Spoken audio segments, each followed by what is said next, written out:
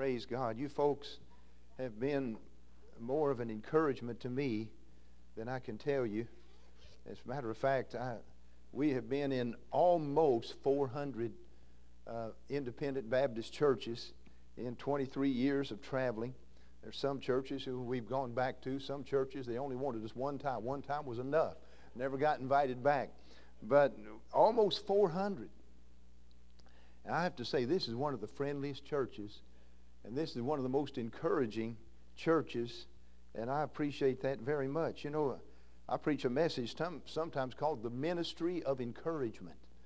It is a ministry just to go through life encouraging people, encouraging the children of God.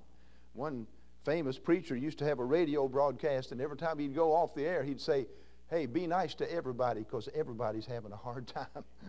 And we need to be encouragers, and you folks are. You have that gift of encouragement. And I want to say to you, preacher, you've been an encouragement to me. You really have. He's an encouraging man. He's a happy man. I don't know how many times I've heard him just laugh and laugh. And I believe he's got the joy of the Lord that we preached about.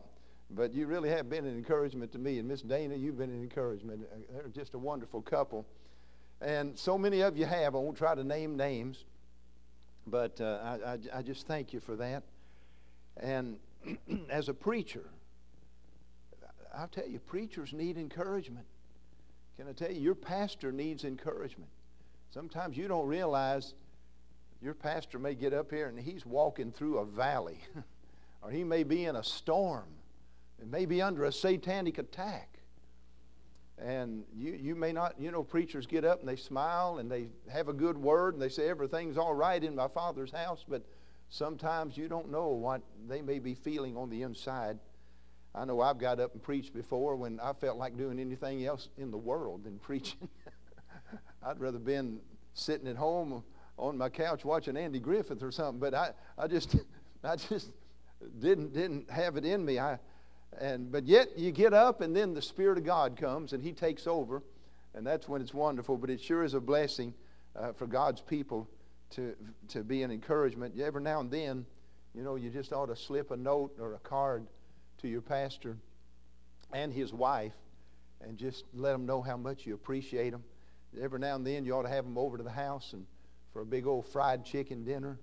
You know, fried chicken, milk gravy, mashed potatoes, homemade biscuits, chocolate pie, sweet tea, and just have them over some of those green beans like we had the other night. And just have them over and, you know, just love on them a little bit and show them the love of God. I've got this book. It's back there on the table. Have you ever heard of the New York Times bestseller list? This is on the New York Times worst seller list. Not very many people buy this book. And, you know, a man warned me. He said, I don't know if that's a good title, Daniel's Window. They say, who? Daniel who? What is it talking about? But it's talking about the Daniel in the Bible, Daniel in the lion's den, the one who went in there and came back out. And he prayed by an open window. And that window was open to Jerusalem. And he prayed for his nation. In Daniel chapter 9, you'll find, I think probably the most, maybe the most God-blessed prayer that you'll find in the Bible other than what Jesus himself prayed. But you won't find a prayer anywhere like this one in Daniel chapter 9. Before he could say amen, an angel was standing beside him. You can read it in Daniel chapter 9. An angel was standing there saying, oh man, greatly beloved, your prayer has been heard. It was Gabriel, the archangel, that came before he got done speaking. And so what a prayer it is. And he was praying for his nation. That's what he was doing. And we need to pray for our nation. And this book is just an encouragement and maybe just something a motivator. If I've had any comment about this book, people have said it convicted me. I haven't been praying like I should. I didn't necessarily write it for that, but more for encouragement. But tonight I want to say this. If you will read this book, I probably got 10 with me. But if you would read the book, you can probably read it in an hour. I will give it to you, all right? All you got to do is come up to me or my wife and just say, I will read that book and I'll give it to you. I just want to get the word out. It needs to be updated anyway. I need to put some more updated illustrations in it. All right, turn with me to Colossians, the book of Colossians. We've been in Galatians a lot this week. Every night we've looked at Galatians, the fruit of the Spirit. I just wonder tonight if you folks have got the fruit of the Spirit memorized by now. We've been preaching on it so much. Let's see if you can say it, all right? Say it with me. But the fruit of the Spirit is love, joy, peace, long-suffering, gentleness, goodness, faith, meekness, temperance. Yeah, and that's the fruit of the Spirit that should be flowing out of our lives. And what I'm preaching tonight really takes from Wednesday night on and what I preached this morning and wraps it all up in one package. How can this take place? And the answer is what I'm going to be preaching tonight: die to self. We've got to die to self in order for the Spirit of God to really fill us and produce that fruit, and in order for Jesus to be able to live His life through us. And so that's what I want to preach about. And I saw this illustration one time, talk about Jesus living His life through us. I brought this glove, and this glove, it's a good glove. It's got a thumb and 4 fingers. It doesn't have any holes in it. This is a good glove. It really is. But you know what? It can't do anything. It can't do anything. And you know what Jesus said about you and me? He said, without me ye can do nothing. Nothing. And this glove cannot do anything. Well, it could sit on one of those chairs. I could take it down there and sit it on a chair, and it could do that. And that's about all some Christians do, is they come and sit on the pew, get up and go home, and that's their service. That's all they do. And I thank God for people that even do that in a day when you can't get anybody to come to church. But there's so much more to that. But my friend, if I put my hand in this glove, now what can it do? It can do anything my hand can do. It can do anything that my brain tells it to do, because there's another power operating inside of this glove, and that's exactly what the Lord wants for us. He wants us to die to self, get out of the way. Some of you sailors might say, clear the deck and let Jesus come through and live His life through us. Colossians chapter number 1. Colossians chapter number 1. If you're there, say amen. Amen. Amen. I like amens. I really do. They help a preacher out. Colossians chapter 1. Let's stand together. We'll read one verse, and then we'll let you be seated tonight. Colossians chapter 1, verse 27.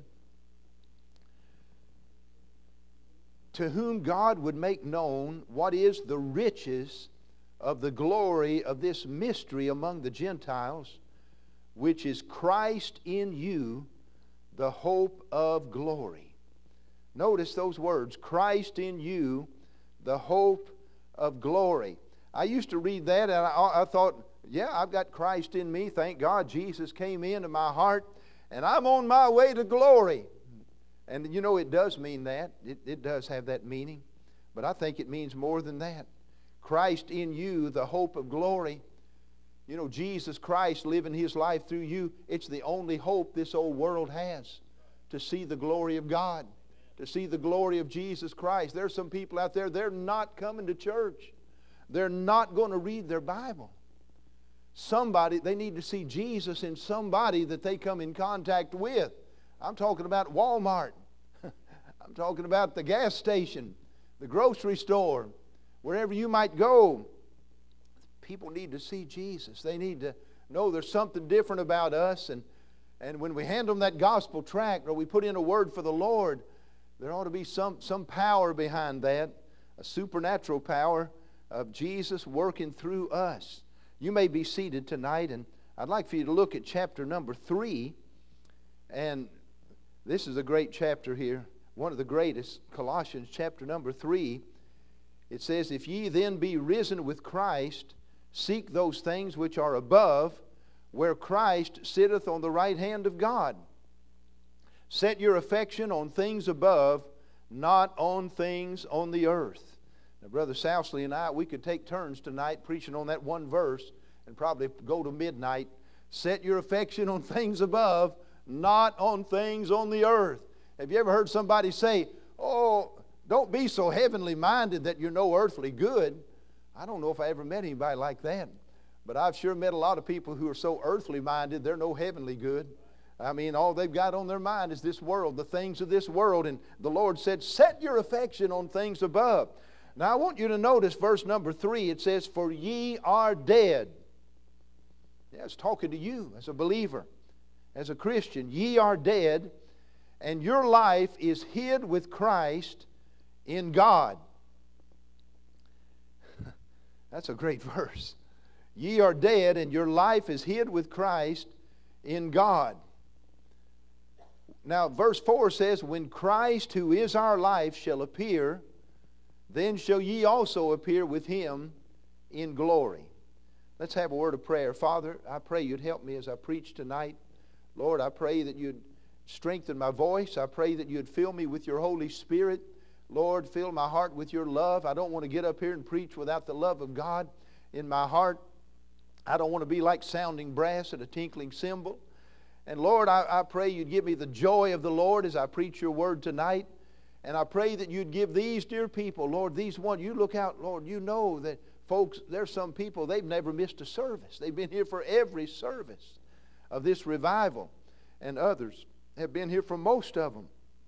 And Lord, I pray tonight that you would give them ears to hear what the Spirit has to say. I pray, Lord, that lives would be changed tonight. I pray some people would leave this room tonight never to be the same again.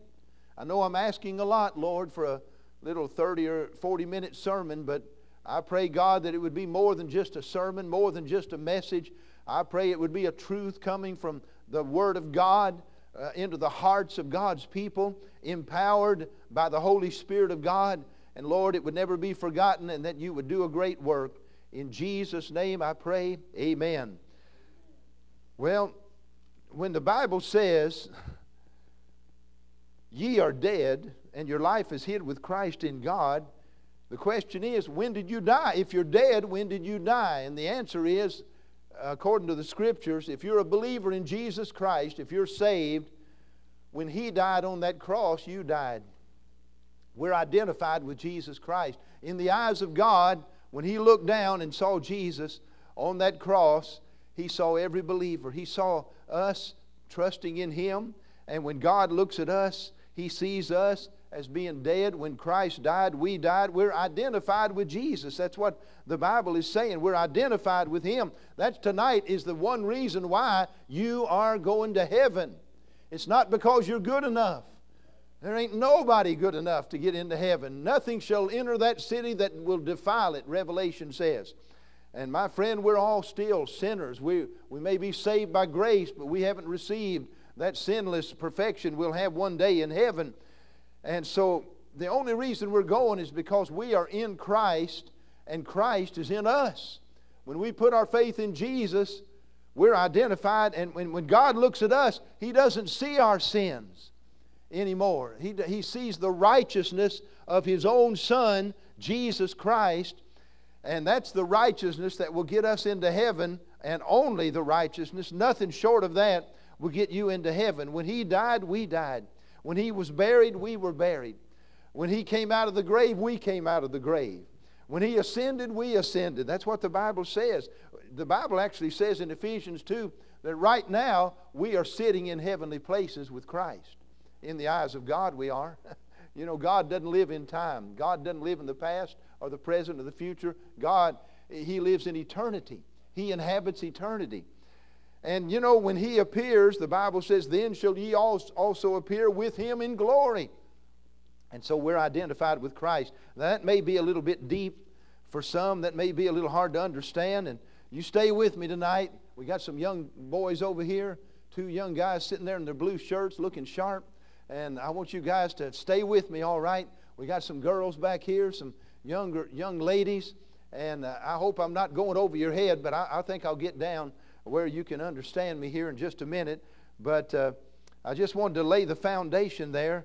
Jesus really wants to live His life through us, but something's got to happen. We've got to get out of the way so He can do that. The Bible talks a lot about the flesh.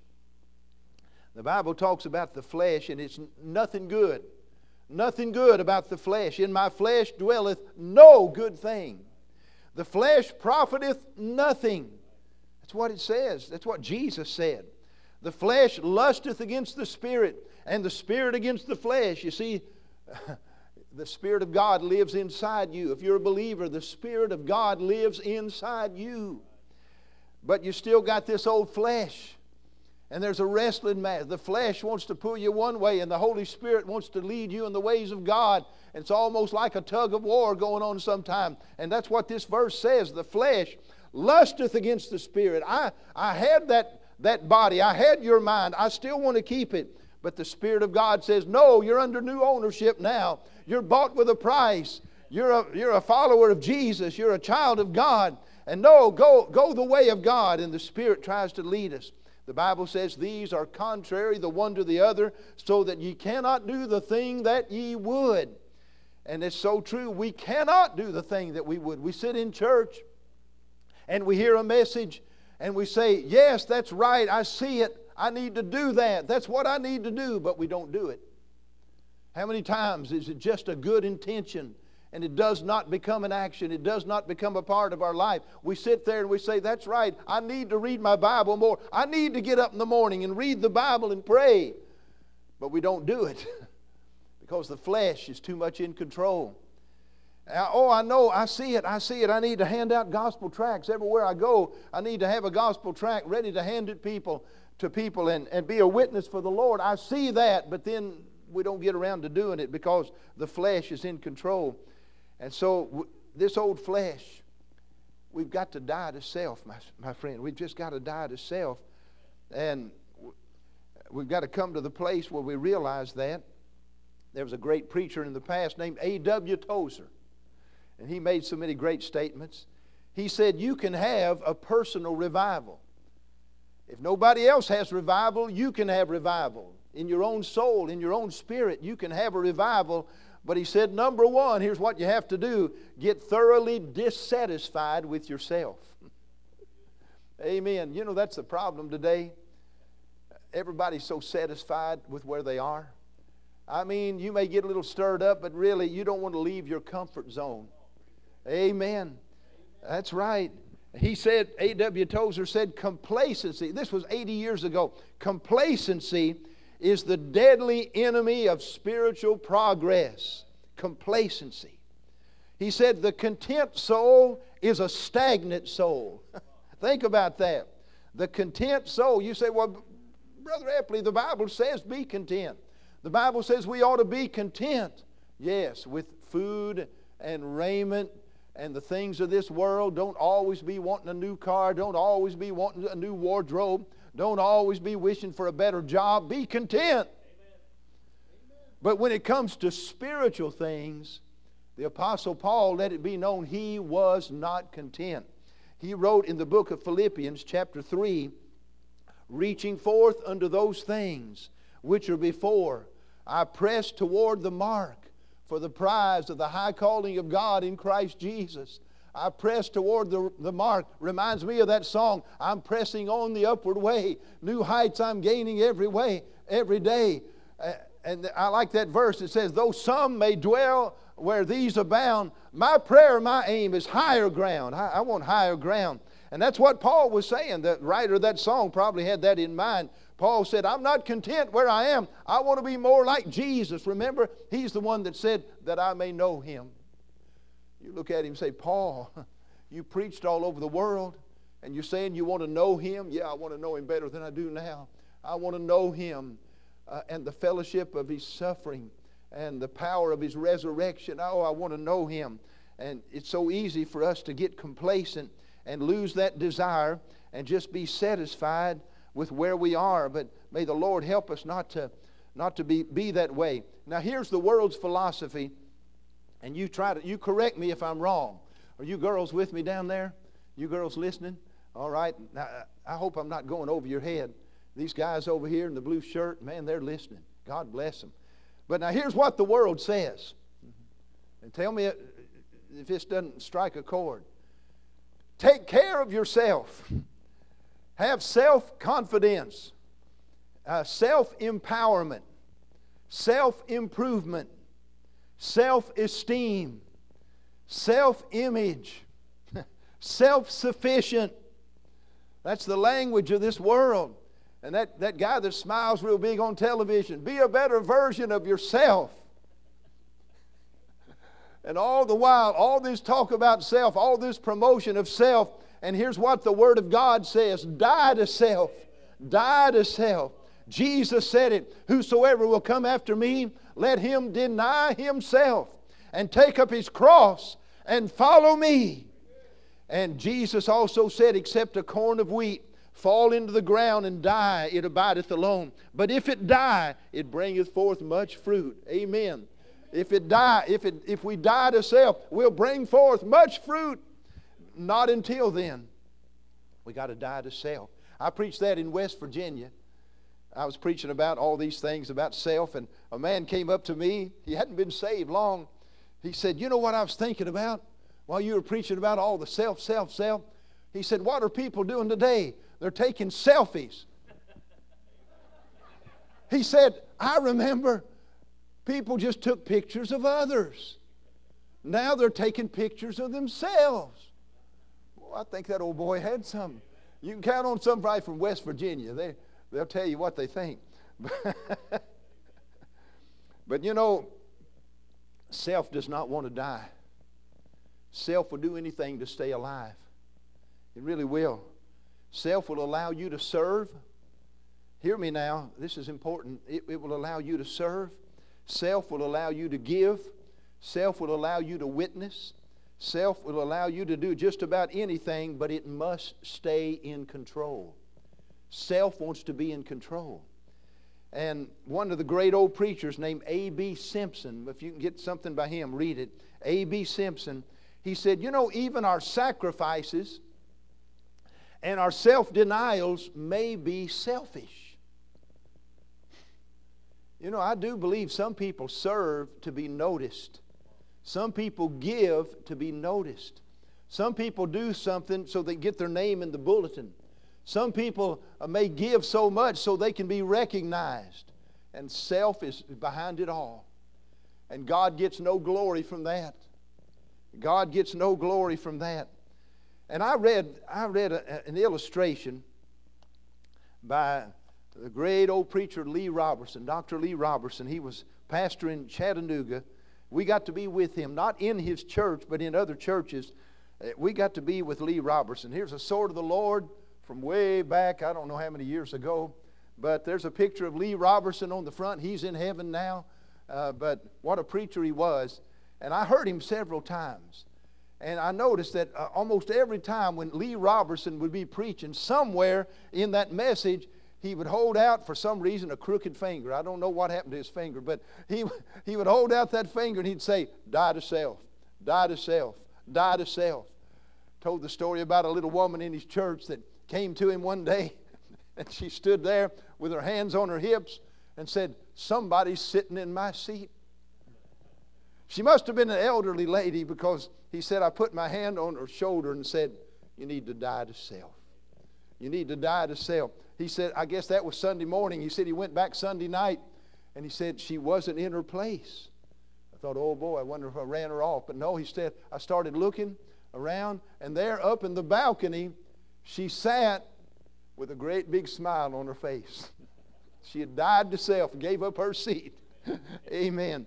But he told a story in this, and the reason I bring this is this story is almost unbelievable. It really is. He said when he went to Chattanooga and became pastor of the Highland Park Baptist Church, he said he had a Sunday school teacher there, and here's what he said.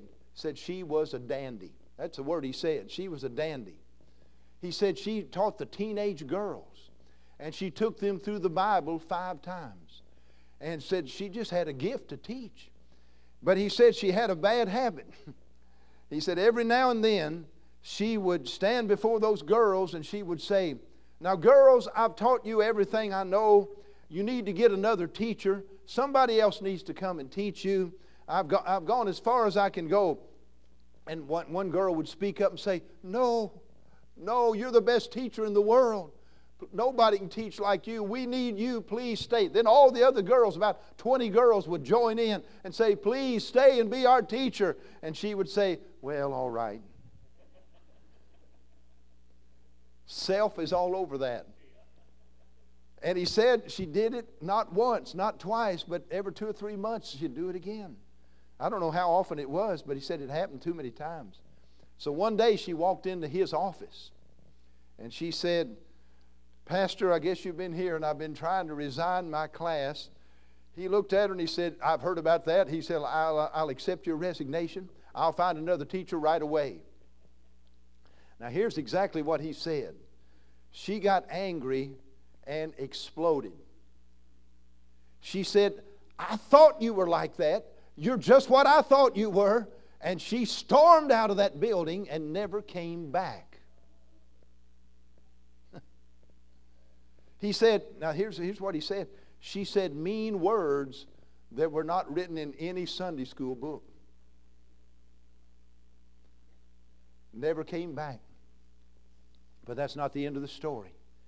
He said he was in a nursing home years after that. I guess decades after that. He's in a nursing home and this little old lady walks up to him and says, Pastor Robertson, do you remember me? No, ma'am, I don't believe I do.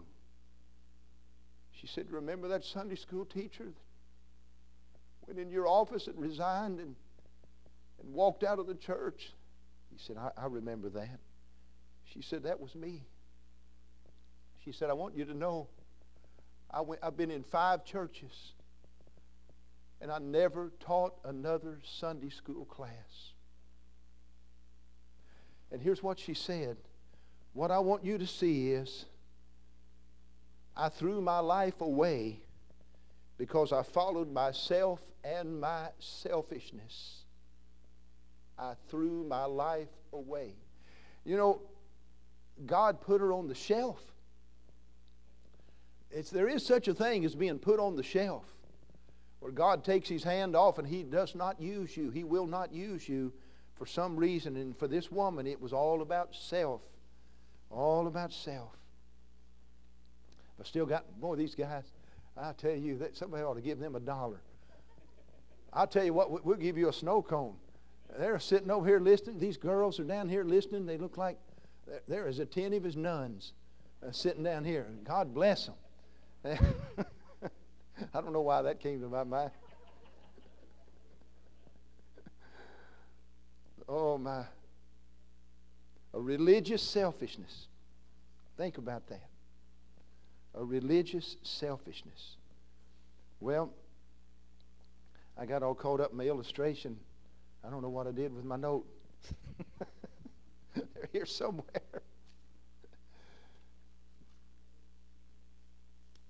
I want to tell you about a man that one of the greatest men of the past, really. It was named George Mueller. George Mueller. And you know, I mention his name around the country and people don't know who he is. We ought to find out who some of these great, great soldiers of the cross really were. George Mueller was a man in Bristol, England. He got a burden for the orphans. There were orphans all over there. That's back in the days before all the social programs and, you know, the government taking care of people. And these orphans would just roam the streets and live on the streets. And George Mueller got a burden and he built an orphanage and he brought them in. And then he built another one. Altogether, he built 4 big buildings to house orphans. No mom and dad, just to give them 3 meals a day, clothing, schooling, raise them in that orphanage. And God blessed him. And you know what? He never asked man for a penny. He never did. Somebody would say, Mr. Mueller, what do you need? And he would say, God knows. You just pray. God will show you what we need. And God worked miracles. Millions of dollars came to that man. But it never stuck in his hands. He always used it for God. And he just helped those orphans and went on. Later in life, in his 70s, he went to the mission field. And he wouldn't stay on one mission field. He went from mission field just encouraging missionaries, winning souls, getting the Word of God out. And what a man he was. Somebody said to him one day, they said, Mr. Mueller, what's the secret? Why did God use you in such a mighty way? And you know, he could have said, I had great faith. He didn't say that. You know what he said? He said, there was a day when I died. There was a day when I died. I died to George Mueller. I died to his opinions. I died to his preferences, his tastes, his will. I died to the approval of the world or the criticism of the world. He said, I died to the approval or blame even of the brethren or friends. He died to self. And God took that man who died to self and God used him. And Jesus lived his life through that man, what he accomplished. How many ever heard of Lester Roloff? Lester Roloff, what a man. How many ever heard of Bobby Robertson? Did you ever hear of Brother Bobby from North Carolina? Oh, I never met Lester Roloff, but I knew Bobby Robertson. What a man. What a country man. Pastoring, I guess, 3,000 people in North Carolina, running 50 buses all around Winston-Salem, North Carolina. And God used Bobby Robertson. He was as country as cornbread. He took us out to eat one time. We were in his church, and he was sitting there at the table, and he said, I forgot my teeth. And his wife said, well, don't tell everybody about it. He took us out and let us out of the van, left the van running, shut the door and locked the van. The van's sitting there, nobody in it, no way to get in it, and it's still running. And Bobby Robertson, I remember at a Sword of the Lord conference, there's 3,000 people there in this auditorium packed out, and most of them preachers and preachers' families. And Brother Curtis Hudson, I think at that time, said, Brother Bobby said, have you got a word? He walked up, just closing out the service. It had been a great service. He just walked up and he said, don't forget about those Mater sandwiches. They had tomato sandwiches out in the tent after it was over. I mean, just that kind of a man. And yet God's power was all over that man. Can you imagine? Can you imagine a man pastoring 3,000 people? And just as country as he could be. But you know what? He died to self. I heard him tell about when he died to self. He went through a time in his life where he had a heart attack and he had a nervous breakdown. I know preachers are not supposed to have nervous breakdowns. I know that. What I preached last night, be careful for nothing. But he did. Whether you're supposed to or not, he did. And he had some deacons rise up against him. And all this, he's in the hospital, a sick man, and some people are leaving the church and going out for greener pastures and all of that, and all this turmoil going on in his life and in his church. And one man said to him, when he did get back on his feet, he's very weak, one man said, why don't you leave, Brother Bobby? Why don't you leave? Your work is done here. He said, oh, how that hurt. How that hurt. The reason he didn't leave is God didn't tell him to leave. He said things got cold. He said our services, nobody was getting saved. I mean, he told me this one time. He said people were not getting saved, and he said there was just a coldness over the congregation. He said I just kept praying. I just kept trying to be faithful. And then he said it like this, like only Bobby Robertson could say it. He said, but one Sunday, he said, God busted through. That's how he said it. He said, God busted through. And he said, the Spirit of God started moving in that place. Souls started getting saved. Life came back into that place. The church grew and grew and grew and grew. Brother, I wonder how many pastors have left when the going got tough and the going got rough, and maybe some other people were leaving, and somebody might say, why don't you leave? But if they'd stayed, maybe they'd have seen the day when God busted through. I tell you, God works in His own timetable. He's not in a hurry. He doesn't work by your schedule or my schedule. But when He gets ready to do something, brother, He does it. And he got ready to do something at Gospel Light Baptist Church. And that's when the buses started rolling and rolling and rolling. They went up to 20 and 30 and 40. Can you imagine? I can't even imagine. 50 buses going out picking up boys and girls. They had a teenage church with 700 teenagers. Most of them, public school teenagers that would get on those buses and come to that church. Well, Bobby Robertson, that wasn't even in my notes. But Bobby Robertson was riding along with Lester Roloff. And boy, there's another great man of God. And as they rode along, Brother Bobby had him in for a meeting. And he kind of poked fun at Brother Lester Roloff, kind of said something in a joking way. And, maybe a little bit of an insult or something, just in humor. And Brother Roloff didn't say anything. They just rode on. Well, Brother Bobby got worried. He thought, I wonder if I've hurt his feelings. And so they were driving along, and he looked over and he said, Brother Roloff, he said, I didn't hurt you, did I, with what I said? And here's what Lester Roloff said. He said, Brother Bobby, he said, if you hurt me, it's my fault. Because I'm supposed to be dead, and you can't hurt a dead man. Now, brother, I'm going to say that again because some of you went right over your head, but listen now. He said, Brother Bobby, if you hurt me, it's my fault because I'm supposed to be dead, and you can't hurt a dead man. You know what? That one statement would solve all of our church splits, all of these problems where somebody on this side of the church won't speak to somebody on this side of the church. All these people walking around with a chip on their shoulder. If you got a chip on your shoulder, it means you got a blockhead, right? But that one thing, we have our church growth conferences, and we have, how to resolve conflicts and have sessions on that and all that. That one statement, my friend, takes care of it all. If you hurt me, it's my fault. I'm supposed to be dead. You can't hurt a dead man. Here's what it means to be dead to self. When you're forgotten or neglected and you don't hurt. You're forgotten or you're neglected, but you don't hurt with the insult, but your heart is still happy. That's dying to self. When your advice is disregarded and your opinions may even be ridiculed, and you refuse to let anger rise in your heart, and you take it all in patient, loving silence, that is dying to self. When you never care to refer to yourself in conversation. Boy, have you ever been with somebody? They love the sound of their own voice. And they love to tell about themselves.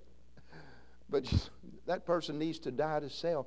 When you never care to refer to yourself in conversation, or record your own good works, or itch for praise after an accomplishment.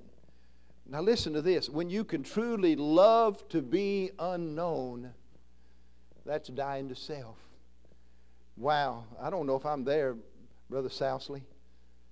To love to be unknown. Somebody said one time, there's no telling what God could do through a church if nobody cared who got the credit. If nobody cared who got the credit. Your sound man, I appreciate him. He's just up there doing his job, doing it right. And he said to me one night, maybe Wednesday night, he said, I just want to be invisible. He said, as long as there's no problems, he said, I don't want anybody to notice me. And that is true. The only time anybody notices a sound man is when something goes wrong. Then they all look up that way, But he said, I just want to be invisible. Oh, if we could all have that attitude.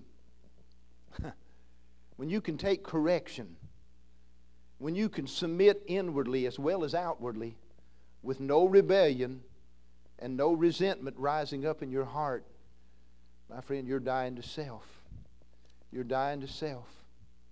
Some missionaries were on a boat, and the captain of that boat was about to let them off on what used to be the Fiji Islands, used to be called the Cannibal Islands. They were inhabited by cannibals, vicious people. And the captain of the boat said to these missionaries, James Calvert and his men. He said, I don't know why you want to go to this island. They'll kill you. There are cannibals there. If we let you off on this island, they will kill you. And James Calvert looked at him and said, Sir, we died before we came here.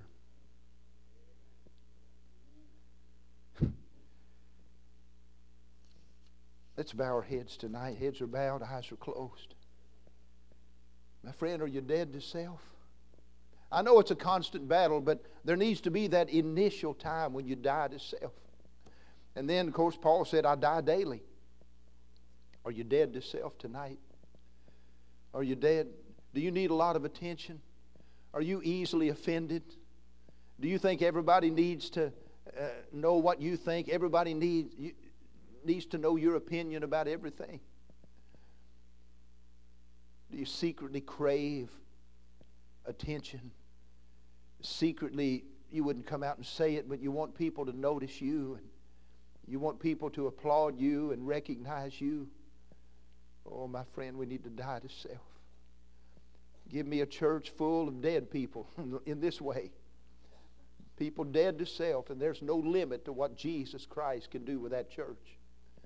There's no limit to the impact it will make on a community.